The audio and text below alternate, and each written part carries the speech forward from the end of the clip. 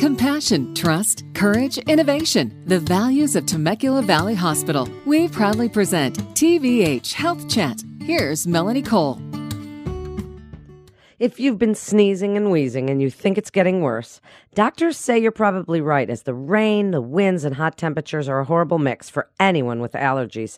My guest today is Dr. Samir Gupta. He's an allergist, immunologist, and a member of the medical staff at Temecula Valley Hospital. Dr. Gupta, let's first talk about allergies and seasonal allergies. People get wheezing, they get stuffed nose. How do we know at this time of the year that it's not some kind of a spring cold? Very good question, Melanie. Basically, most of the time people will be tipped off that this is allergies rather than your run-of-the-mill cold because you have more significant itching symptoms. So the itching of the nose, the sneezing of the nose, the itchy, watery eyes are more typical of allergies than they are with a cold. The other thing is how often it's occurring and for how long it's occurring. So usually a cold will kind of be anywhere from 3 to 5 days up to at most 2 weeks. Allergies can span for months at a time, particularly if you have those springtime allergies, to the grass and the tree pollens. They could last for at least 2 to 3 months. So the time course is also another very important factor in terms of figuring out the difference between your allergies versus the run-of-the-mill cold. So if somebody is starting to get these things and they're getting them on a regular basis, then what do they do? Because typically people are going to go right away to a pharmacy and get some of the over-the-counter kinds of things. So what do you recommend people do when they start to, notice these symptoms? Yeah, another great question. So typically going over-the-counter and getting an oral antihistamine such as Zyrtec, Allegra, or Claritin, or their generic equivalents, is a great first option to see if that helps out your, itchy, watery eyes, runny nose, stuffy nose, and other symptoms of allergies. Also, now with the great over-the-counter nasal steroid sprays such as Flonase, Nasacort, and Rhinocort, you have great additional nasal steroid spray options to help out with your really pesky nasal symptoms. That's pretty much a good first step to see if that will help clear out your temporary seasonal allergy symptoms. If that doesn't work, then usually the next step is to go see your doctor and get an option of getting either allergy testing, either via a blood test or more commonly with the skin test by a allergist to see if you have allergies, and then if you do, what particular type of allergies you have, because then they can tailor a custom treatment plan for you based off of those results. Dr. Gupta, before we get into the triggers and learning about these causes of the allergies and how, the most common allergens, are the recent rains, the Santa Ana winds, are they making allergies worse? Are you seeing that in the Inland Empire that this is happening more regularly? Oh, clearly. The weather and the changes in weather patterns have a tremendous impact on allergies, pollen counts, and how much people can suffer from allergies, particularly here in the Inland Empire. So, in California, particularly Southern California, over the past several years, we've had some very interesting amounts of rainfalls, which has been much needed for our state. But that comes with it the significant increase in plant growth, which then invariably leads to increased pollen counts, particularly for the grass and tree pollens. And so we've seen over the past couple of years a significant increase in people suffering from allergies because of these higher than normal pollen counts. Also, you mentioned the Santa Ana winds, and that clearly is another big trigger for people suffering with allergies, because as those Santa Ana winds blow in, they then bring along with it a lot of unique pollens, and in particularly some mold spores, such as Alternaria mold spore, that can come in from the desert and can impact and create a lot of allergy symptoms for people who are already, set up to develop allergies.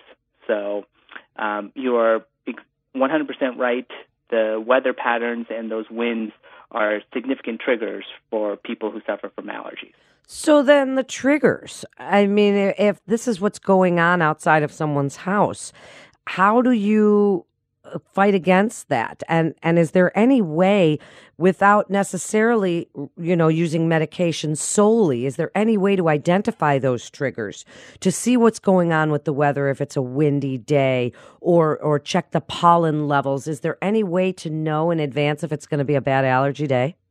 Yeah, it is difficult overall for the general person to figure that out on a day-to-day basis.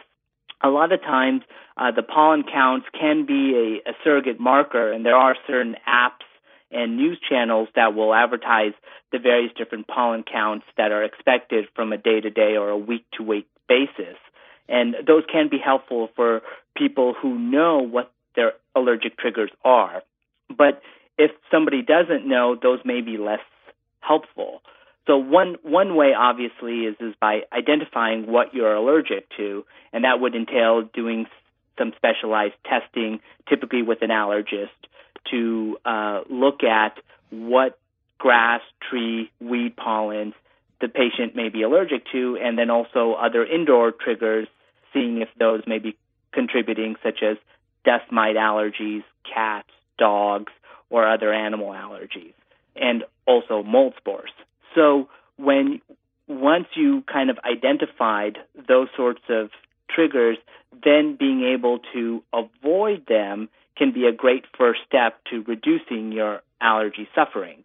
So, for example, if you know that it's going to be a high pollen count, maybe reducing your outdoor activity that day can help reduce some of your symptoms.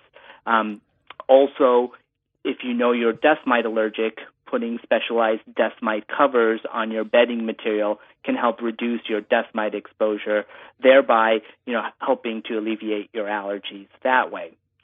Also, we have a very great and unique treatment option called allergy immunotherapy, which is basically just a fancy term for saying that we give our patients a little bit of the things they are allergic to in small quantities, and then we slowly increase it up over time to make their body no longer allergic to those agents, and thereby curing their allergies. So at the end of the day, if people are using a lot of medications to try to control their allergies and they're not having great success with it, allergy immunotherapy can be a great option for these patients and can really help alleviate a lot of their suffering. Wow, that's very cool. And what else can they do at home? Do you recommend things like neti pots, nasal lavage, air filters, pillowcases, all of those kinds of things? Do any of those work? Definitely. Environmental changes can make a significant impact to people's allergies and how they're suffering from them. Definitely the nasal lavages and those neti pots are a great way of kind of clearing out the allergens that get trapped into your nasal passages and thereby removing them by washing them out. And that can give your nose, which I call, the nature's air filter, to kind of clear that air filter on a daily basis to try to reduce that allergic inflammatory process that happens in people who have allergies. The other options of doing those specialized pillow covers, mattress covers, and dust mite and box spring covers are very important for people who suffer from dust mite allergies. So that's definitely a great option as well. The other thing is if you have the resources and the ability, you can try to take away carpeted flooring and switching them to more of a hard surface flooring to help reduce the amount of dust mite and animal dander that can be in your indoor environment. As far as air filters go, air filters can be great treatment options for people who are suffering from animal dander allergies, but the literature is not the most convinced with air filtration for the treatment of pollen-related allergies or dust mite allergies or for mold spore allergies. So it'll all depend basically on what you individually are uniquely allergic to then know if air filtration will help you out. What great information. Wrap it up for us, Dr. Gupta, with your best advice about allergies in the Inland Empire, what you want people to know about immunotherapy to help their allergies, treatments, things that they can do at home, and about your team at Temecula Valley Hospital. Perfect. So, in summary, allergies can be quite a debilitating disease and can cause a lot of suffering. And, starting off with doing things over the counter can be a great first step for people who have more mild symptoms, such as over-the-counter antihistamines and nasal steroid sprays. But if you're having more moderate to severe symptoms, instituting more environmental changes, adding on sinus rinses, and in particularly getting tested to see what you're allergic to can really help treat and manage these symptoms a lot more effectively. What's really important is that if you're having moderate to severe symptoms, and by getting those allergies tested, you can then consider using allergy immunotherapy as a way to cure your allergies and to really kind of impact your symptoms over the long haul without the use of medications.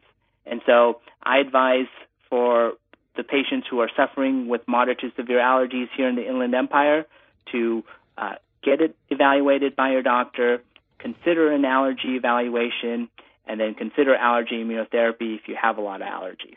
Thank you so much, Dr. Gupta. What great information. And thanks for coming on and sharing your expertise with this really important topic. Thanks again. You're listening to TVH Health Chat with Temecula Valley Hospital. For more information, please visit TemeculaValleyHospital.com. That's TemeculaValleyHospital.com. Physicians are independent practitioners who are not employees or agents of Temecula Valley Hospital. The hospital shall not be liable for actions or treatments provided by physicians. This is Melanie Cole. Thanks so much for listening.